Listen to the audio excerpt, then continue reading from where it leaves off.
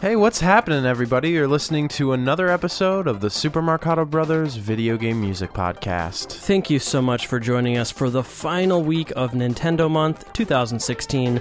Once again, this is a podcast where we share and discuss the very best in video game music. My name is Carl Brueggemann. And I'm his brother, Will Brueggemann.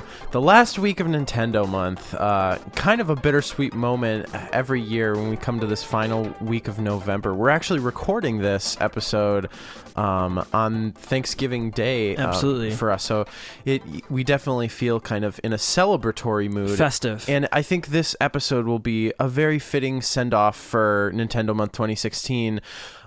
If you guys remember back to our first episode of Nintendo Month a few weeks back, we focused on Shin Onigashima. Mm-hmm. And at the end of that episode, we played some music from its sequel game, Yuyuki. Yeah. And that music, if you remember, was composed by the composer which we will be spotlighting today, the wonderful and talented Miss Soyo Oka. She's a composer that we all wish that we could have seen more of her throughout the years. I think she eventually kind of retired from the video game industry.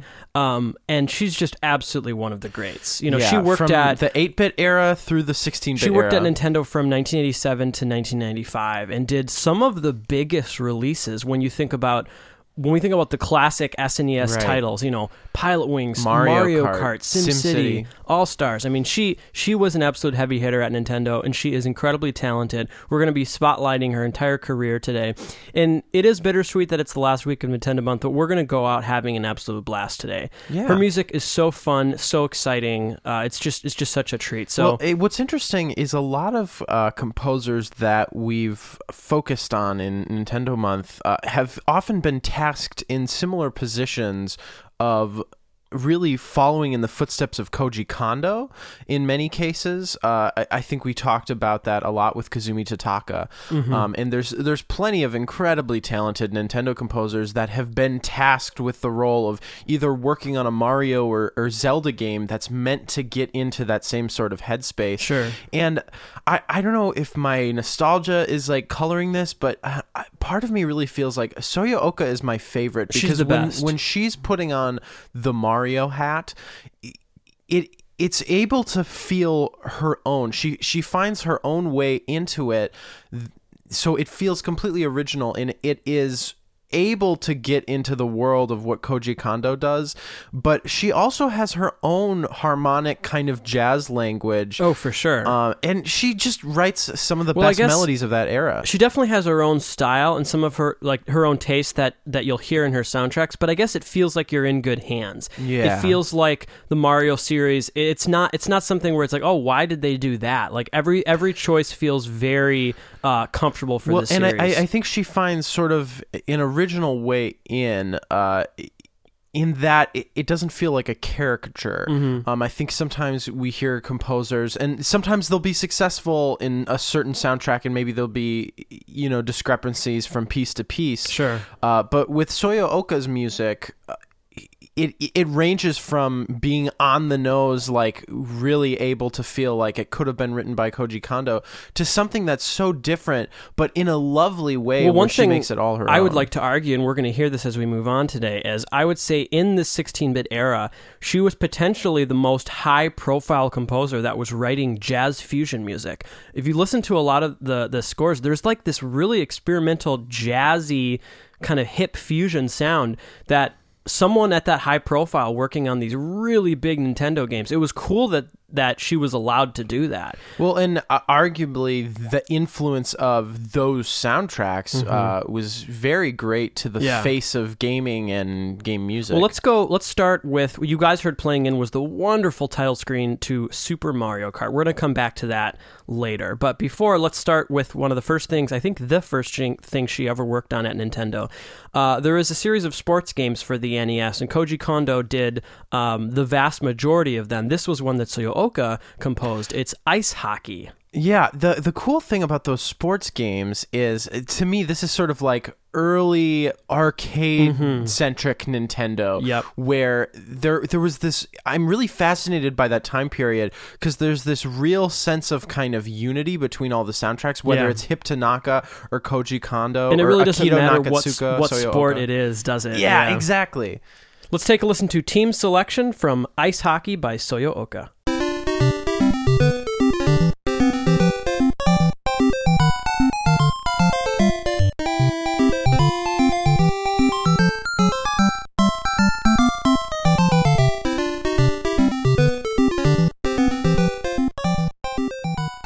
You guys are listening to Team Selection from Ice Hockey by Soyo Oka for the NES. Man, this just makes me smile.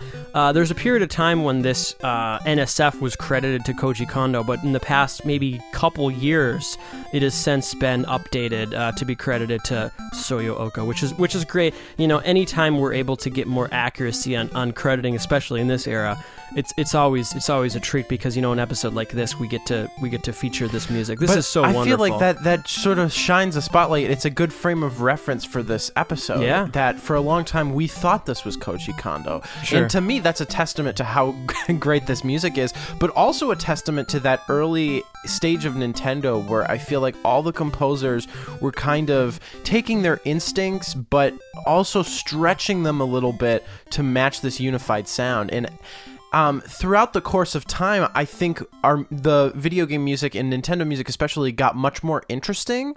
But as a result of that, I do think it lost that sense of like clear, unified aesthetic. And that might be for the better, but I'm particularly fascinated by this time period because all those sports games, they're almost designed over the same template in terms of how the music functions. And I really think you can take scores by Hirokazu Tanaka and Koji Kondo and Soyo Oka and Akito Nakatsuka, and they all sound like they're composed by the same person. They all have the same kind of very cutesy cartoon, like child-friendly tone, which is so funny, especially for a sport as intense and as violent as hockey. See, I think to have this kind of music for is them, hilarious. that was the language of video games, and that's right. I think it's really important to understand that because that became the basis of what Super Mario is I think, and what The Legend you of make Zelda a good is. point. This at the time, this was what video game music was, and some Right. people might call it cliche, but this was before we had those examples from, you know, Hip Tanaka making something like Metroid, those Sure. examples that pushed what video game music could actually be. Well, all this music, it sounds very, you know, 1930s, 1940s. Right. It has this jazz harmony. There's this sweet... and she's really good at that. Yeah. I mean, absolutely. I think that's something that people associate with Koji Kondo because it became kind of one of the genre buttons for the Super Mario series.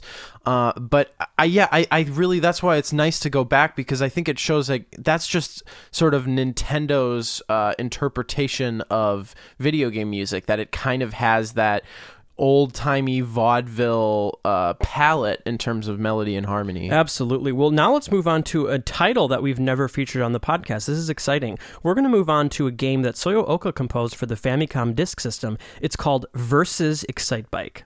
So it's basically the same Excitebike game, but you can play it versus. And right. It was only released for the Famicom Disk System in 1988. Really great soundtrack. Nothing like the original Excitebike. It reminds me just more of her FDS, you know, her other FDS scores. It's really cool stuff. We're going to play a little montage here of a couple short pieces of music. We have title screen and versus edit mode. Let's take a listen.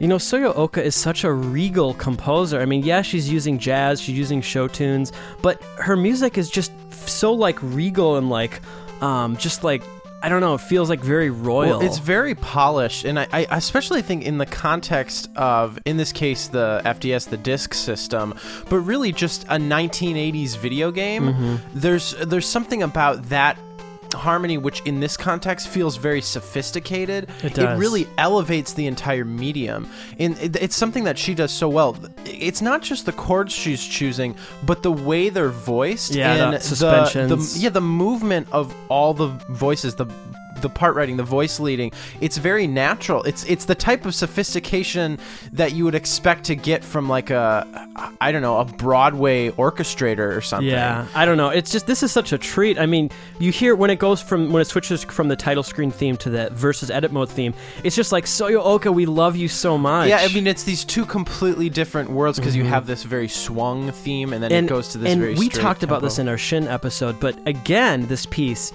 has that pomp and circumstance quality of something that feels kind of final and royal and celebratory. Yeah, there's so many things that became tropes, and I don't really think in a bad way, but just became the language with which a lot of composers chose to express certain emotional things in games. And that phenomenon that you're talking about, of the type of harmonic progression that's evoking pomp and circumstance a little bit, something that's very regal and stately, but has this kind of nostalgic emotion to it. That really seems almost like it has a Nintendo trademark on it. Yeah. When you think of its context in video games. Sure. Well, now we're going to move on to the sequel to Shin Onigashima, and it came out a couple years after the original, and it was composed by Soyo Oka, and she did an incredible job following in the footsteps of Koji Kondo for his very unique score.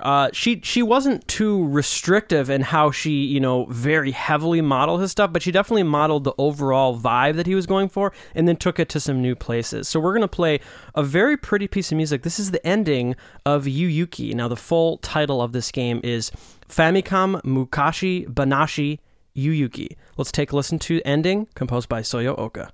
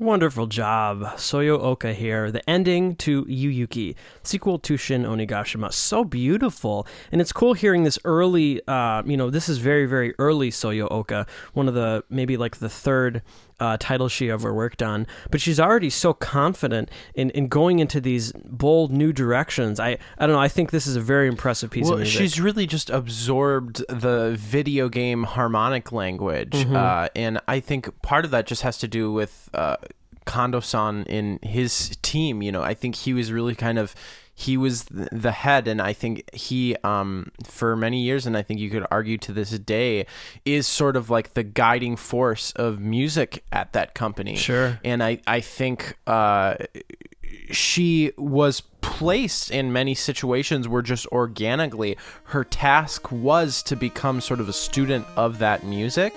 But I think it also just helped that her background and her natural instincts for composing kind of tended to overlap with what Nintendo music was really about. Sure. And the thing that I think is interesting, when you listen to all this music, you can definitely identify stylistic differences between all these composers. And I think one of the things that makes Soyo Oka unique, she has, of course, an emphasis on great melodies.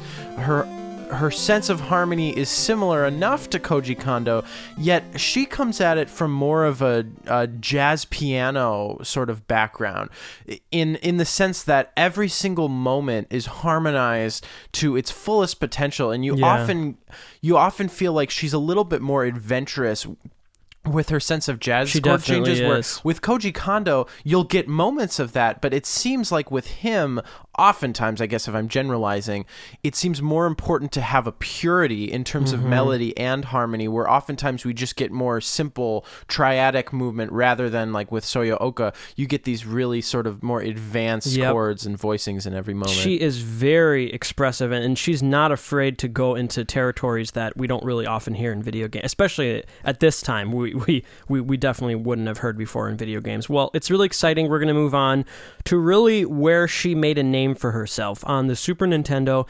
Let's move on to one of the launch games for the SNES. This is Pilotwings. First came out in 1990 in Japan and then 91 in North America. We're going to play a handful of tracks from Pilotwings. Oh my gosh, that's a wonderful score. Let's play a little 1-2 punch here. This is the opening and Flight Club from Pilotwings.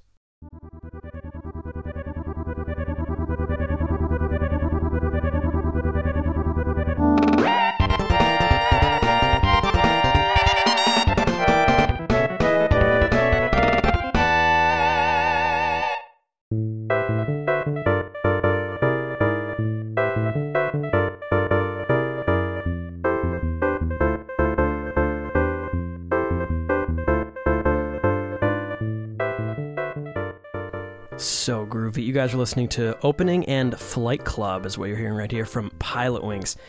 Gosh, it's pure jazz. Like, it actually goes farther into those outside genres than other Nintendo composers ever had before. I mean, Pilotwings is a great example of what I was talking about before. It's a jazz fusion score, and it's maybe one of the most popular SNES games that anyone's ever played. It's a launch title. It's this huge profile game, and I don't know, I'm just so thankful for composers like Soyo Oka that are kind of exposing a new generation to type of music they'd never heard before. It's the interesting thing. With this project, Koji Kondo was the sound director, and so he actually wrote the first piece of music to be written for this game. Helicopter. A track called Helicopter, and he sort of wrote that to give direction for Soyo Oka of just kind of, I think emotionally in terms of rhythm, how to score that type of game, because it was also a really bold choice for Nintendo. I mean, this game was really showing off the Super Nintendo hardware, and I imagine there was a little bit of wonder as to how should it be scored. It was a really good idea for him to kind of show her exactly how to start off. But what's important to mention is that he didn't do sound; he did sound programming. Right. So he actually implemented her compositions. Right. And the other thing that I think is so wonderful about the direction that he gave, as great as that track is, when I think of Pilotwings, all of the more jazz elements really feel like more just a part of Soyo Oka's natural musical expression. Absolutely. That's the stuff that she really feels passionate about. And what's so great is when you take Koji Kondo, Soyo Oka, Kazumi Totaka, these great Nintendo composers, they really sort of established the sound that I feel like the new generation of composers now are trying to hit that bar. I can see that. From everything from actual game music to, the music that plays when you're in the eShop on the Nintendo Wii U. I mean, like, all the music that, is meant to represent that company. Now there's all this intention behind its sound and its aesthetic, but I really think it just comes down to these individuals that were really passionate and were incredibly talented, and this was the type of music they wanted to express. They were at the right place at the right time, studying music. She studied music in college, and when she graduated, there's this company that had a position open. It was a match made in heaven. Let's move on to an amazing track, an absolute classic for the SNES. This is Light Plane from Pilotwings.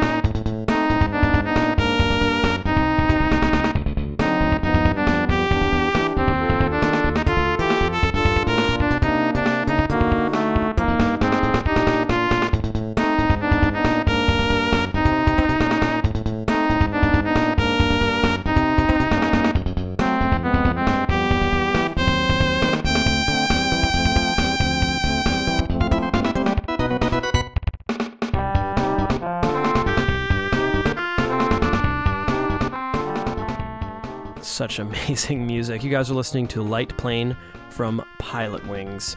One thing Will wanted to clarify, when I said Nintendo was a budding company, I didn't mean overall. I meant as far as hiring game composers. It wasn't something they were doing many years previous to that.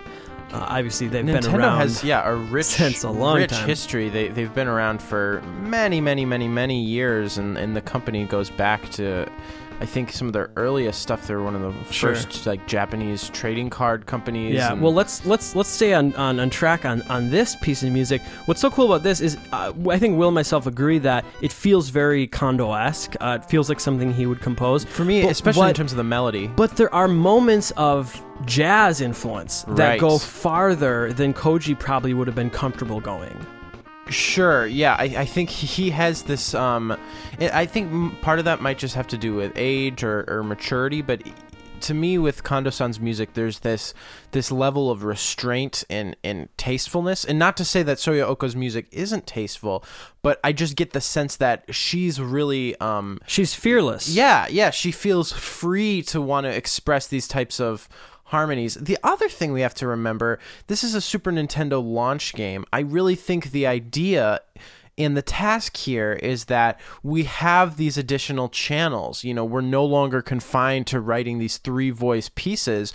We want to show off what's great about this console in getting these 4-voice, 5-voice, 6-note chords oftentimes gives you this sense of fullness. And it opens up sort of new harmonic world, so to speak. It opens new possibilities for what the chords can do and not just the chords, but another aspect about this piece, when we think about music on the NES, there's different ways that composers evoked it, but in general, it's safe to say a lot of the music had bass line, melody, and harmony. Sure. Sometimes there might be a sense of like counterpoint or all the voices having a different role, but if we look at the way this piece works, you have a clear bass line, you have a clear melody, and then you have multiple voices giving you kind of the rhythmic chord support. And I think the early composers that worked on the Super Nintendo were sort of setting that standard for how do what kind of textures do you create in this in general, new world? The fact that this is a launch game,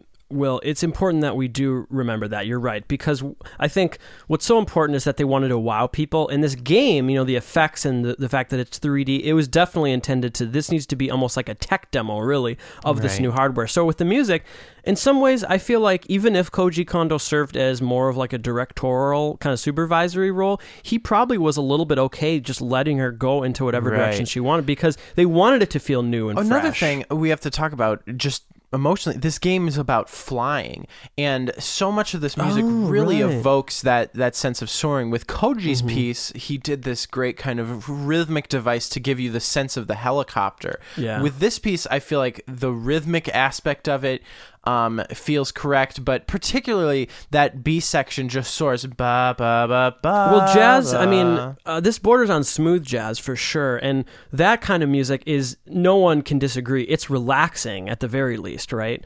So that's definitely a good choice for Flight. What's interesting is how for Pilotwings 64, that was also a jazz fusion score. So Soyo Oka's kind of style of this music scoring Flight was something that was continued in, albeit a slightly different way. So I'm curious to see if they ever make a new entry in Pilotwings, what the music will be like. Let's move on to another piece of music. This is Skydiving. Let's take a listen.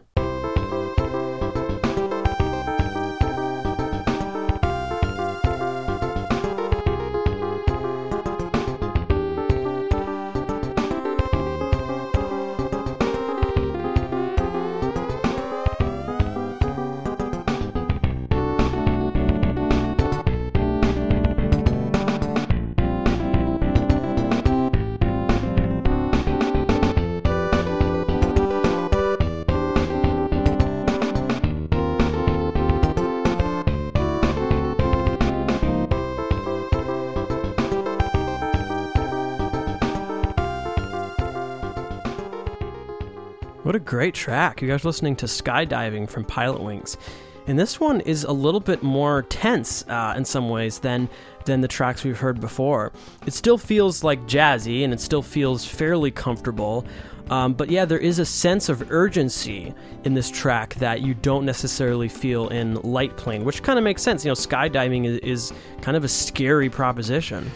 Then again, though, like, so much of the soundtrack, what I love is just kind of how chill and laid back it is. I think this game, in general, it's sort of an exercise-based game. I mean, it's like, yes, it's skydiving and you're flying planes and there's a hang glider and everything. It's definitely relaxed. It's so leisurely. I mean, I think the game itself is very difficult, but when you think about these activities in context with what you do in a lot of games, where you're killing people, jumping around, shooting, and there's this sense of adventure. With Pilot Wings, I just love how she really takes this laid-back approach, and I think this soundtrack really positioned her and contextualized her as a composer as someone who can do this very chill, kind of laid-back, jazzy thing, which was perfect for a certain type of game that was starting to emerge at this time. Will, you make a great point. What if the fact that she went for this style and did it so effectively and so successfui, what if that kind of, in some ways, got her typecast at Nintendo to do that kind of music? Right. I would love to be able to interview Soyo Oka. She's actually only 3 years younger than Koji Kondo, so they're kind of really peers age-wise. So, all right, guys, one final track we're going to play from Pilot Wings before we move on to her other work. Let's take a listen to Rocket Belt.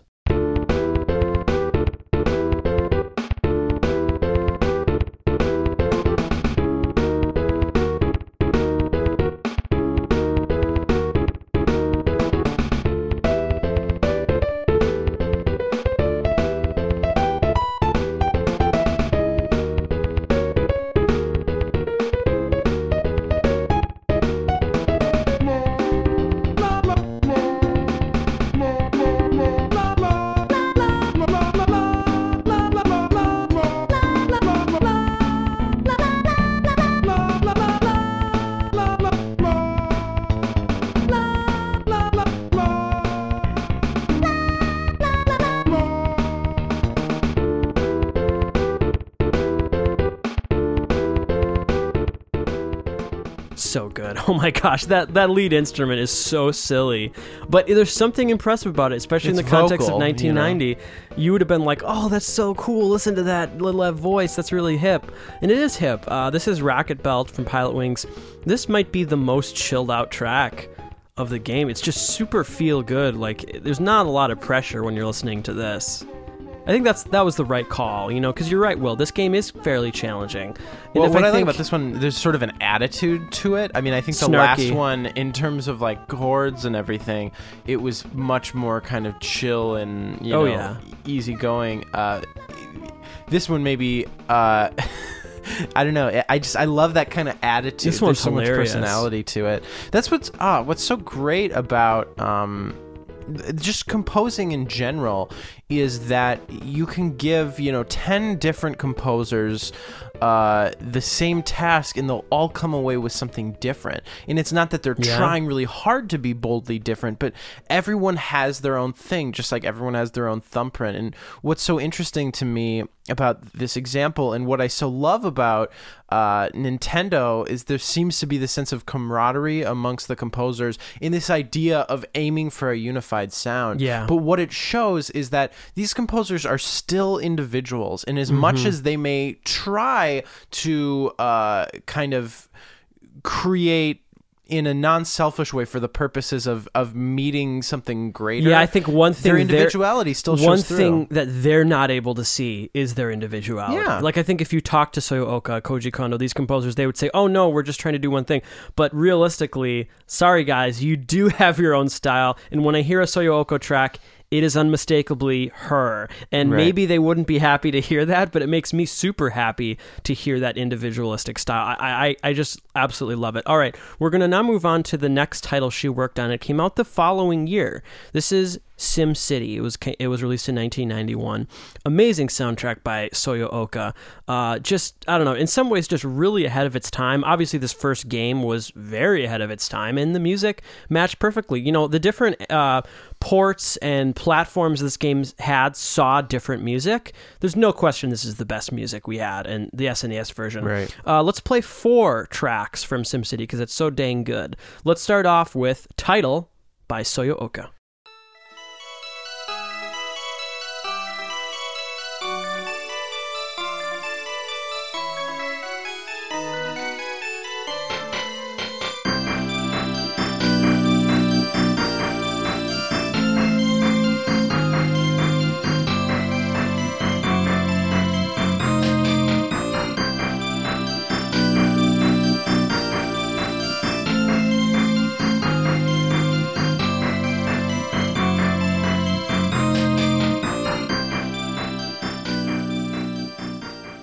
That is amazing. You guys just listened to a very simple, brief piece of music that is Tidal from SimCity. Okay, if she is not a student of Koji Kondo, I don't know who is. I mean, this piece is really just the chord progression that it's like the end credits kind of go to progression. If you think of Super Mario Brothers 3, the end titles that we played for you last week. I mean, this is imagine you can sing on top of this SimCity track. Ya da da da da da da da da da. I mean that. But that's what's so wonderful about Nintendo is these gestures that feel very specific almost become a paintbrush, where no longer is that chord progression that Koji used that felt very specific and was really emotional and kind of on the nose for the certain kind of thing. Now it becomes sort of up for grabs as not just being for Mario, but being the fabric of Nintendo music in general. Yeah, well, we're going to play more music from the series, and what's great is now we're going to play music that really characterize the uniqueness of the score. Let's take a listen to Town.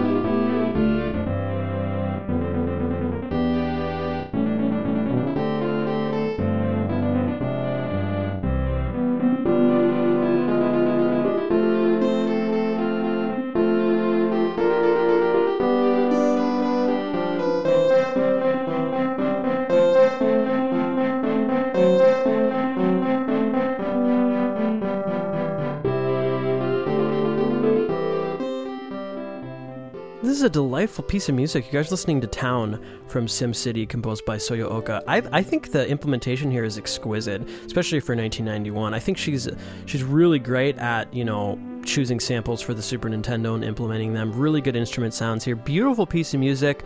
It's very natural in the classical influence. She studied classical music amongst other genres of music in college, so she's definitely trained and very familiar with a natural way of incorporating them. And as you move on, as human history progresses in this game, obviously the music gets more modern, right? Sure. And so that's what's so wonderful. We should probably mention, so the original designer of this game, Will Wright, obviously the success of SimCity led to other spin-offs such as The Sims, Sim Tower, there's tons of Sim games. So this was a very exciting kind of ground floor type game for people in 1991. Yeah, I really think this is an excellent piece. I mean, it becomes a little bit of like a caricature of the classical period, but it's just done so well. You can't say anything negative about it. She's good at that delightful, regal kind of classical music that makes you feel like you want to walk down the aisle. There are a few moments where what's happening in the chords are just ever so slightly jazzier than what they would have been able to do. Oh, sure. With actual classical harmony. But in terms of the interaction between the bass voice and the melody, and again the voice leading, it's classical voice leading through and through. And what she does with the melody, the kind of figurations she does, da da da da da da da, it's those little ornaments that kind of our impression of classical music, yet the way she goes about harmonizing it shows that she really does have the chops. It almost sounds like a piece by Haydn or Mozart. Well, if we were going to spotlight on SimCity, we'd obviously show you the slow progression from town to, village, town, city. We're going to skip quite a bit and go to Megalopolis. Now, Will, what is a megalopolis? It's bigger than a metropolis. That's all I know. It's more mega. So maybe that's it's a where futuristic. What I'm guessing, maybe it's like a futuristic metropolis, so even crazier than a metropolis. Or just even bigger. It's mega. Let's take a listen to Megalopolis.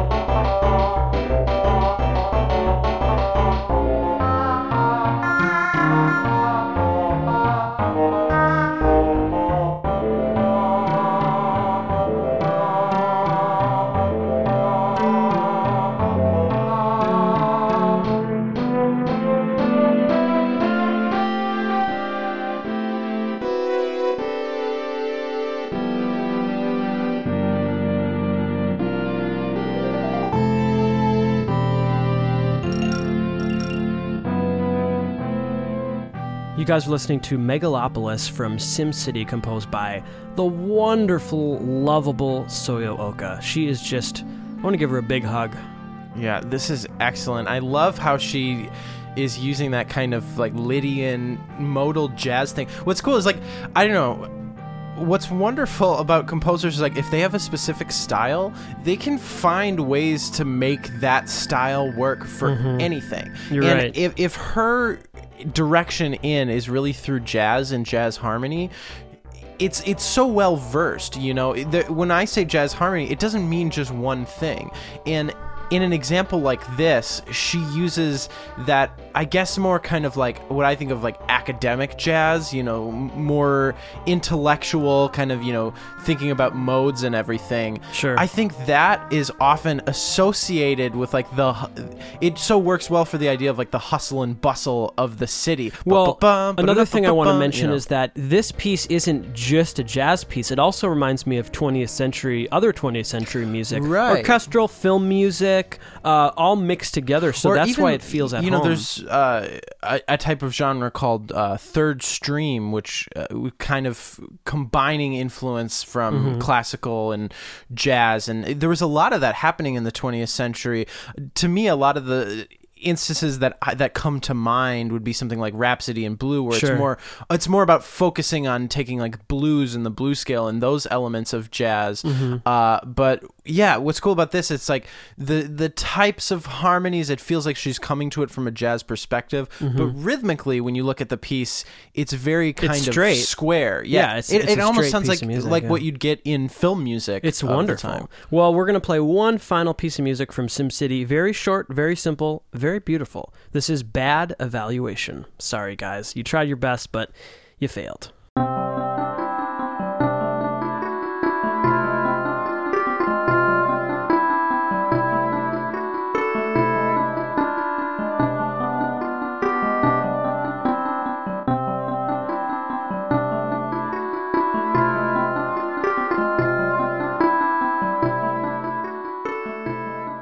I believe this is Will's favorite, right? Is this your favorite Soyo Oka piece? I don't know. I think that would be a tough thing to say. It's definitely my favorite thing from SimCity.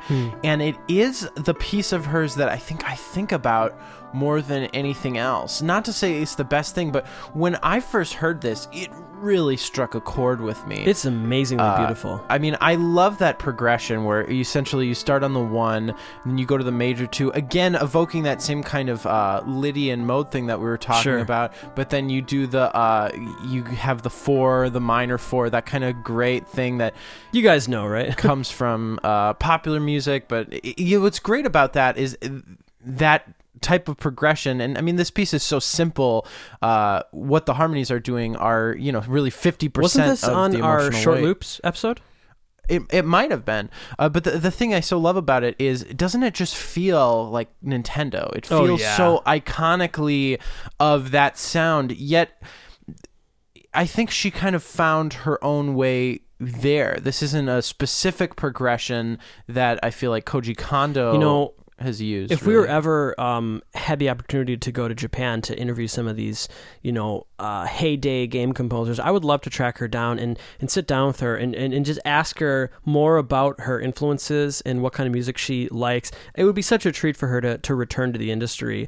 We're going to play something later today of a late era Oka composition from a generation that I didn't even know she still worked in. So that's going to be a treat for any of you Oka fans. You might not have heard that before, but oh my gosh, she's just absolutely the other thing I want you to look here, which something I think is so great, is in this soundtrack there's bad evaluation and good evaluation, and they're kind of sort of built around the same nugget, but good evaluation does use that, I guess Carl would want to say, the pomp and circumstance, bum, bum, bum, bum, bum, bum. Oh, and now I'm remembering, on our Short Loops episode, there was like 5 or 6 wonderful short loops from SimCity. It was almost like the whole episode could have just been SimCity. That's another huge Nintendo thing, I feel like, the idea of these kind of short jingles in the context of, post-arcade game music. I mean, we think of the early days of the arcade,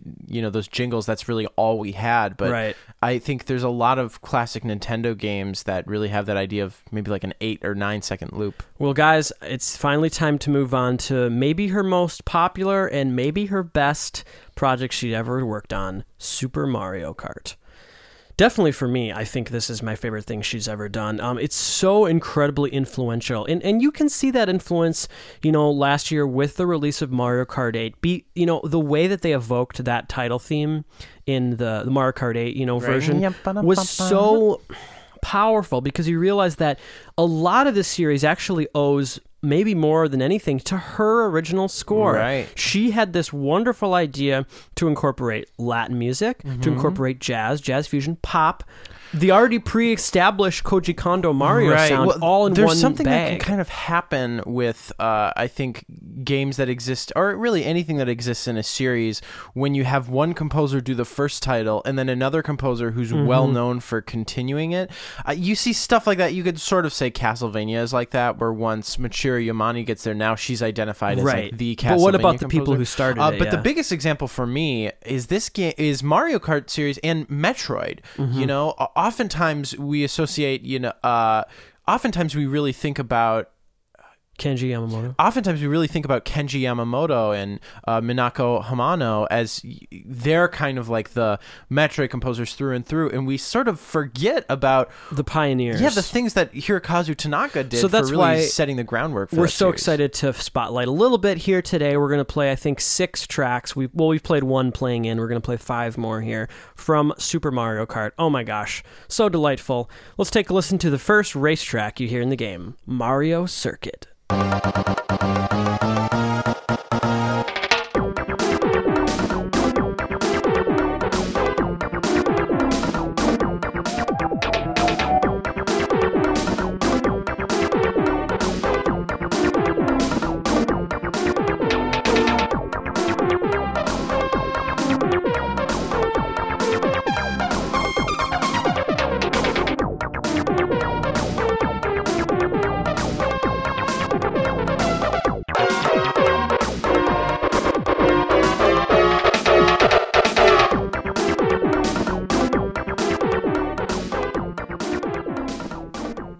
She knows her stuff. I mean, there's a lot of composers that go for Latin, and sometimes it's like, oh, okay, I guess that's cute, but I don't know, she's making a case here. This is just such cool, music that's taken seriously, but it's also fun and plucky.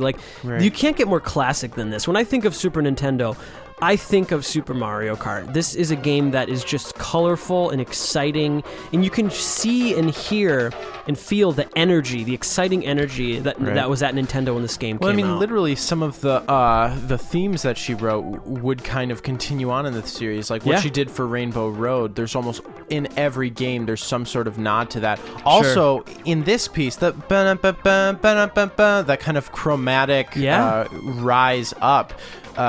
Is also sort of something that became a common device in Mario Kart music, and some of the things that the musical, I guess, sort of sound effects are such an iconic part of this series. So much is owed to her. Yeah, I mean, I guess you guys know some of our opinions of the Mario Kart series. I would love to hear future Nintendo composers study Super Mario Kart a little bit closer, actually listen to the entire thing all the way through. Because I think one thing that happens, and we can all be guilty of this, is over the course of time, we kind of play this game of cultural telephone, where we're like, oh yeah, I know what that is. I know what Mario Kart is. Mario Kart has definitely gone through a weird generation of that, where from this to 64 is quite a departure, but the music is still great. And then that just sort of starts to dilute, and by the time you get to, Mario Kart Wii and Mario Kart 7, you almost have nothing left of this. It's just become, kind of saccharine and annoying. But that's what was great about Mario Kart 8, is I did feel like someone over there had the idea to really go back to the drawing board. And the thing to remember, when this game came out, it wasn't, the first of a series. It was just a spin-off game. Exactly. They didn't know if it would work. It was a Super Mario racing game. Mm-hmm. So she really, what I think she kind of established is that it needs to have one foot in the Koji Kondo tradition, and her way of doing that was by kind of going to the things that inspired him. And so Latin. This music, it's much more authentic to Latin music and Latin rhythms. Why Mario Kart 8 makes me smile is because this is written for an ensemble, a live band. Sure. Almost more than Koji's Mario music ever with was. the synth bass, with Exactly. that really... Let's move on to a wonderful track. This is Donut Plains.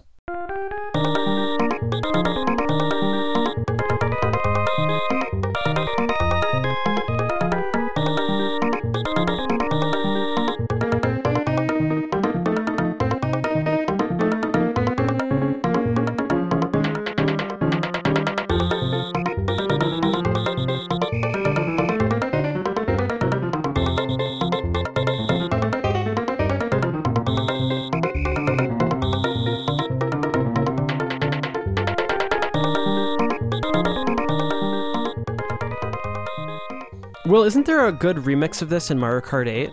There is. What's interesting about the way that this one is remixed is that it's not as bold a choice. You know, with so many of the remixes in that game, it's like done with a full big band. But with this, there's really not much to improve on. I mean, they just sort of they have an actual organ doing the organ lines, but it's very faithful to the original arrangement. And I think that's a testament to a really great composer when you can take a piece like this that's 30 some years old, something that existed with these very sort of strict hardware limitations, and you can get really close to it. And when you're trying to create it for modern instrumentation, be like, we don't really have to change well, that much. I mean, I might be in the minority. I know Will is kind of a similar taste to me. That's actually my favorite kind of remix. Right. Is when they just take what was great about the original and do it with, maybe real higher fidelity, crystal clear, like the HD version, Right. But yeah, this soundtrack is so wonderful. And something I want to point out that happens in this track that, again, I don't think Soya Oka realized would be such an influence. It's something we talked about in our cliche episode, that there's a certain, not just progression, but a certain type of chord movement that is so... I guess Nintendo, but very specifically Mario Kart. Bum, bum, bum, bum, bum, bum. Yeah. And I mean, with that rhythm, you can obviously hear Snowland. Yeah, exactly. Yeah. But the idea of like a major chord, the one chord moving to the 4, but you still have the 1 in the bass, and then instead of moving to the 5, it sort of creates this interesting like 7th chord. Anyways, not to get too technical, but that's something that happens in this track, and that is, I think, one of the most influential things for the rest of this series, because that really seems like a huge staple of what Mario Kart music is trying to do. Well, guys, we couldn't be more excited to move on to this week's track of the week. This is Koopa Beach from Super Mario Kart, composed by Soya Oka, and it's another example of her doing Latin music, maybe more pure than any other piece in the game. This is absolutely pure Latin. It's very melodic. Koji Kondo would look on this track and smile. I'm sure he did. Let's take a listen to Koopa Beach.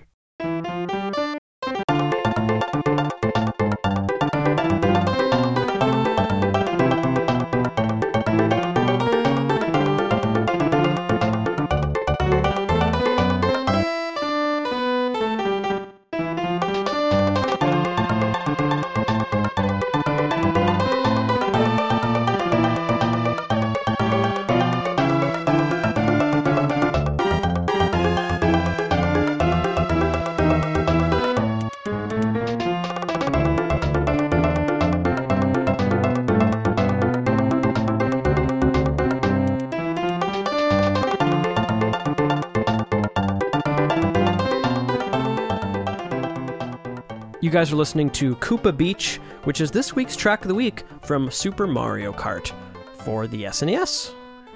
I'm so in love with this piece. Everything about it is lovely. It's that kind of elevator music. It has an unimpeachable melody. Every note is perfect. It's just delightful. This reminds me of that public domain music that you're really into, like something like in the 40s or 50s or 60s. Yeah. Yeah, that stuff, particularly the 50s and 60s, it's kind of this really lush jazz orchestra stuff where you get the benefit of really colorful orchestration and a huge ensemble sound, but also influence from kind of like big band harmony and that's just a perfect track. I mean, that's maybe the best Mario Kart track of the whole series. Well, and also it does that great thing that some of my favorite video game music does, where it's so catchy that not only is the melody really catchy, but every divisible element of it, it's identifiable on its own. You have well, that's a great that's point. identified. The bass line is so freaking catchy, and everything has its own melodic character. That's one of those things where it really feels like a perfect well, that's song. a great point. You could solo every single track, every single channel, and you would enjoy it. I would enjoy just the bass, just the percussion even. Yeah, it's a killer piece of music. All right, let's now move on to Vanilla Lake.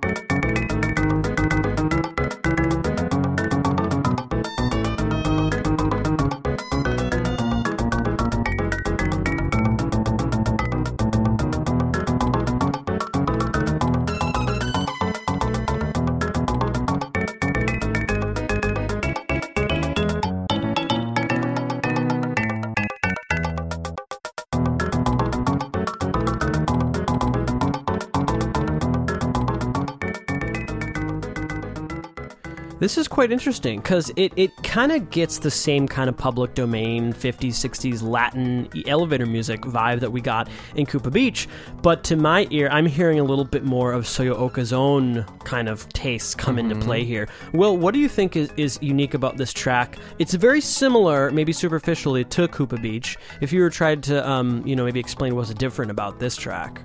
Yeah, I think it's something that has this very cyclical nature to it. I think those rhythms really help, and there's a lot of internal repetition. Like you have the dun dun dun dun dun dun dun dun dun dun dun. Sure. Stuff like that, when that happens, where within the form of something, these lines are repeating a lot, is a very effective device for when the overall form needs to repeat a lot, because it sort of disguises when is that loop point really happening.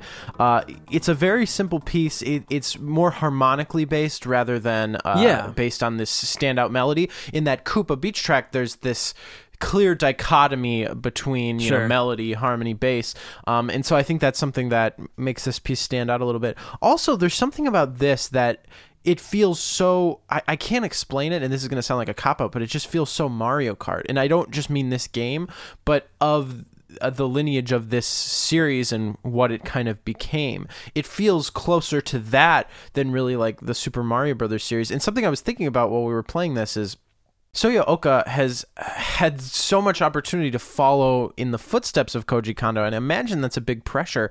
But what's interesting with her work on the Super Nintendo, it seems like every time she's tasked in sort of a Mario situation, it seems like she's kind of learning on the job and getting closer and closer to Koji's actual music. With Mario Kart, it feels distinctly different. I mean, there's elements of it, but then you think about her work on All Stars. Oh my gosh, yeah. You know, the Super Mario, like the arrangements she did of Koji's music, the Mario 1 Overworld is so different, but as she progresses through the games, she gets more closer and closer to Koji's original sound. Well, one reason I wanted to play Vanilla Lake is I wanted to just do something. I'm just going to play this over my phone here for you guys. I'm not sure if some of you are aware of this, but there was a beta release where people found out that you could listen to the Vanilla Lake beta track that Soyo Oka originally composed, and it's a different piece. So very quickly, let's show you guys what the beta version of Vanilla Lake sounded like.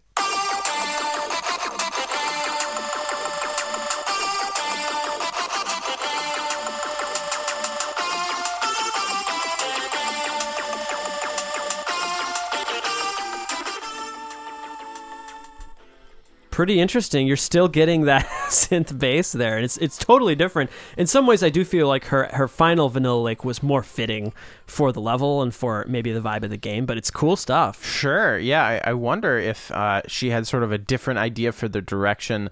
It's possible she initially wanted to do some kind of more rocking based score that she thought would fit a racing game. Guys, what if... And the idea was we needed to feel like Mario. Let's try to... What if there was all these other beta versions out there that she has somewhere at her house of like the Mario Circuit beta, and it was completely different? That's another thing I would love to ask her about. All right, guys, final track we're going to play from Super Mario Kart. This one's badass. This is Rainbow Road.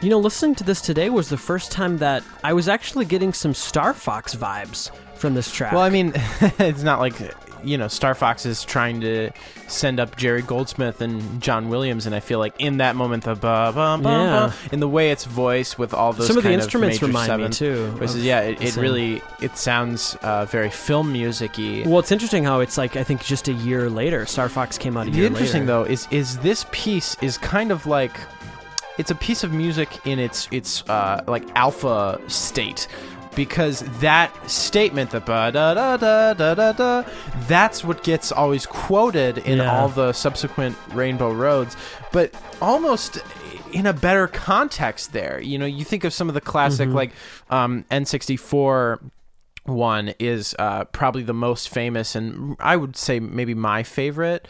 I would agree. The Kenta Nagata one, but the way that he quotes that theme, it hits this level. It almost makes you want to cry. Like, it's so emotional, because not only is it hearkening back to an early piece of music, but just that statement in and of itself has this power and sense of finality to it. And since Rainbow Road is always like the last track of the game, it feels so fittingly. And that's what's so great is, though maybe a lot of people don't talk about Soya Oka, or maybe don't really think a lot about this first Mario Kart game, her influence is still everywhere. I mean, the Mario Kart series is one of the most popular video game franchises. Well, I think it's a testament. Impact is all over.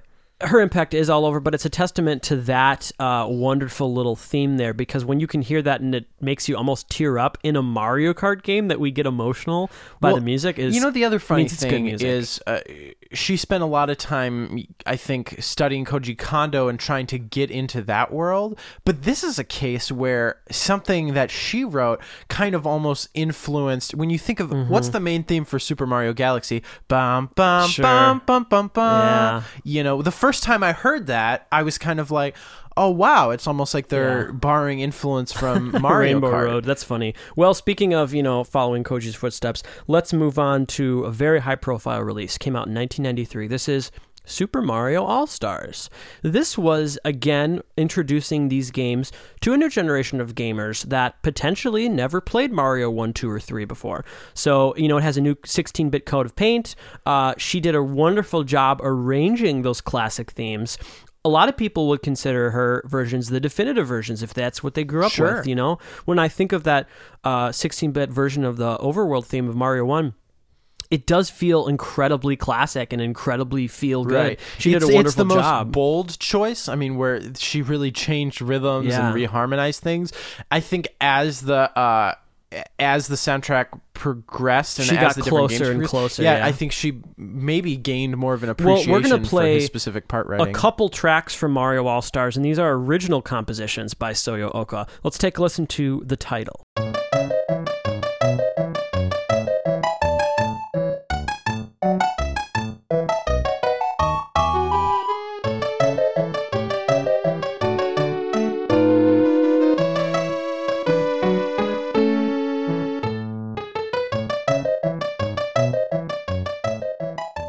It's absolutely wonderful. I mean, this feels so classic Mario. It helps that she's using the same instrument sample set of Mario World, right? Which definitely makes it feel familiar to people. But that I have mean, heard that's that. such a just saying it's that alone. I mean, no. It's a beautiful melody. I mean, I'm not 100% convinced that this isn't Koji Kondo, because we really have no idea. When you look at the crediting of this soundtrack, Soyo Oka actually doesn't, like, on the file itself, it's just credited to Koji Kondo.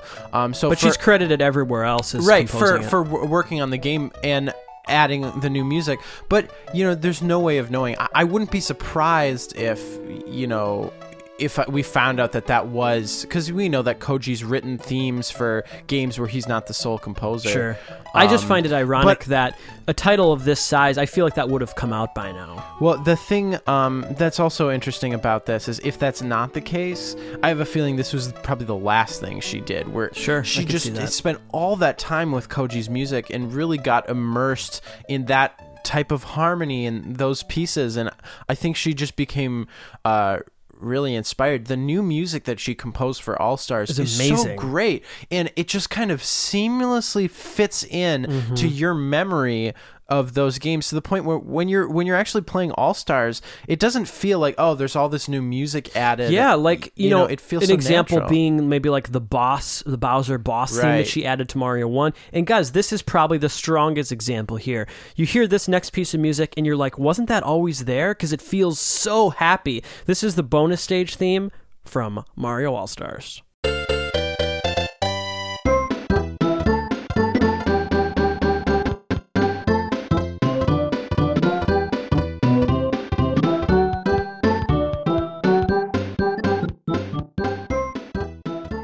I feel like the game is better with this theme. I agree. And actually, I am 100% certain this is Soyo Oka, because now, after listening to that versus Excitebike and some of the Famicom DS this music, is definitely... It's so clear. I was just saying that title theme, it feels like so, like...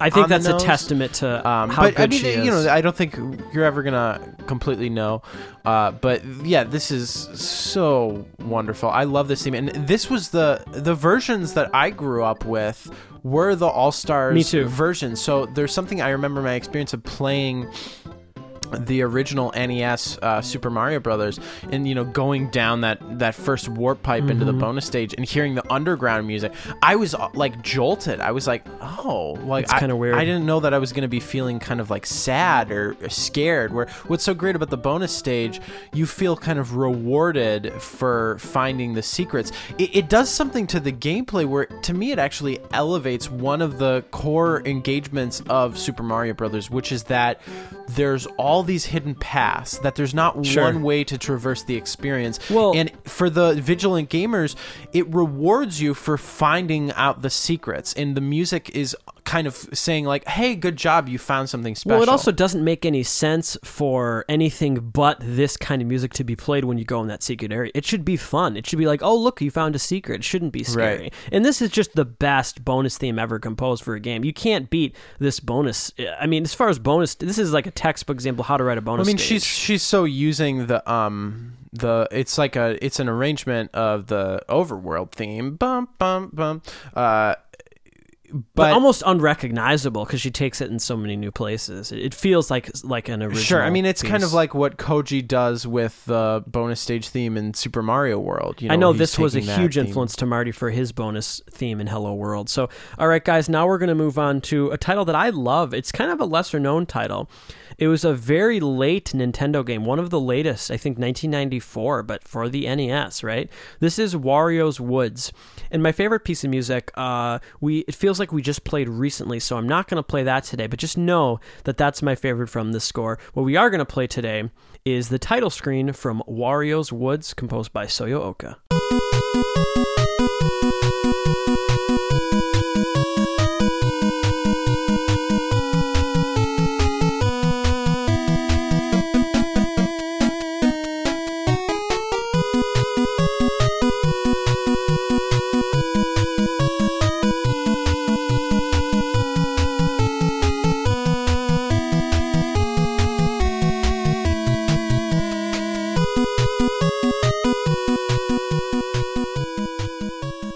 You guys are listening to the title screen. This is just so nostalgic. She's going back to the NES after years being away from it, and there is something that kind of almost brings a tear to my eye, because it's in knowing that, you know, a year after this she left Nintendo. I don't know, there is something kind of sad. This, I think, was the last Nintendo project she worked on, and there's something kind of sad about this. Yeah, something bittersweet. The end of an era, definitely. I think there was something that she brought to the table that was very unique and incredibly influential for that collective sound that is unmistakably Nintendo. I mean, again, that's what's so great when, whether, you know, it's looking at, say, like Pixar or any like group, you know, where it's not just one individual making a collection of incredible pieces of art. What's so wonderful about it is it can be traced back to just the talent of these individual people and their contribution. While we're finishing up talking about that, in the background, I'm going to play that track that was my favorite from Mario's Woods. This is called Go from Mario's Woods. And again, when you hear this, it also has this sense of sadness or melancholy, or like, oh no, the adventure's over. In some ways, now knowing that this was Soyo's final Nintendo project, there's something that makes me feel like it's like a goodbye, like, oh, it's been great, guys. And it just makes me really sad. But we don't need to be that sad, because we still have more music we're gonna show. Sort of, yeah. The dessert of this episode is kind of exciting. That her career didn't end with Nintendo. So we're gonna move on to a track that, if you're a fan of Soyo Oka, you probably haven't heard this before. I had to research this, and luckily I was able to find this. She scored a couple games in later generations. She did a GBA game, I believe a PS1 game, and a PS2 game, actually. This is a PS2 game. It came out in, I think, 2004. It's called Nurse Witch Komugi, which is, I think, based on an anime. And it's a really cool soundtrack, and I shared this with Will. And this was, I think, his favorite from this soundtrack. We're going to play a track called Exploring. And it's so great to have another little reminder of, but in some ways it makes me even sadder, because it's like, oh, she still has more that she can say. But it's a wonderful little treat here, guys. Let's take a listen to Exploring from Nurse Witch Komugi.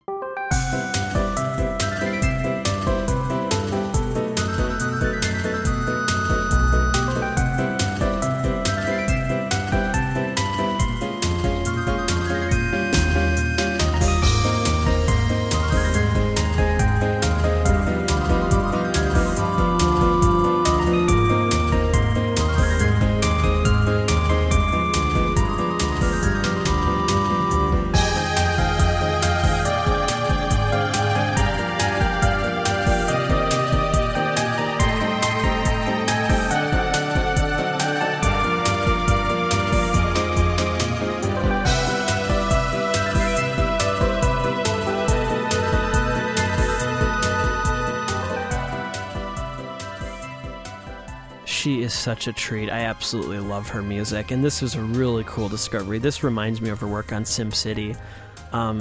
Will is making a point that they should hire her and bring her back into the industry to work on Animal Crossing. Well, because not necessarily with this track, but I highly recommend you guys check out the score, especially if you're fans of her music, because Nurse Witch Komugi. Yeah, you hear her Nintendo origins for sure, and to hear them presented in the slightly more modern context, I think is a really just a treat. I thought this piece was so delightful, and what's fun to me also is that here's someone who's sort of like, I don't know, trained by Koji Kondo, brought up, you know, through the Nintendo tradition, composing for, you know, all these classic titles, right, but now going off and writing music for, you know, PlayStation games. And what's kind of cool is, like, there's a part of me that feels proud that that great music like that, in that those types of harmonies, those types of melodies are almost like going in and infecting those other consoles. But I just wish that she would have kept with it. I mean, maybe she was reaching the age of retirement. I think potentially maybe moved on to some other sort of project of her own. But we love you, Soyo Oka. Thank you so much for everything you've done. At some point, it'd be great to try to track her down, interview her. Guys, we're going to play out with a track from Famicom Grand Prix 2 3D Hot Rally. This is the title screen for this wonderful FDS game. This is going to really sum things up. All right, guys. Next week is going to be non-Nintendo music. So, yeah. Well, thanks so much for bearing with us. This is this the fourth Nintendo month that we've done? Yes, the fourth. It's such a treat to get to do this, and it's such a delight for us to get to do this podcast. Once again, we want to thank everybody who came out to Gamers Rhapsody a couple weekends ago. We had just a blast. The debut of the Super Marcato Brothers band. Playing live music was hopefully you guys are enjoying the panel was great. Videos, yeah, if you guys haven't checked out last Thursday on Thanksgiving, we posted a bonus episode, which was just the audio from our panel. So if you guys want to check that out. And then I think we released at least the first video, at the time when this comes out. I think we'll have released at least one video of the live show. Yeah, cool. I'm really excited to share that with everybody. So thanks again for joining us today, for looking at Soyo Oka. This has been such a fun month. Such a fun time. And the reason we do Nintendo Month is because that was really the catalyst of doing the podcast, was playing great Nintendo music. We love Nintendo music. So thanks, everyone, for sticking with us. Next week's going to be a nice change of pace. You can find us on iTunes if you want to subscribe to us or leave us a review on there. Our website is supermarcatobros.com. You can find every episode of the podcast, as well as our original music. We have a lot of that.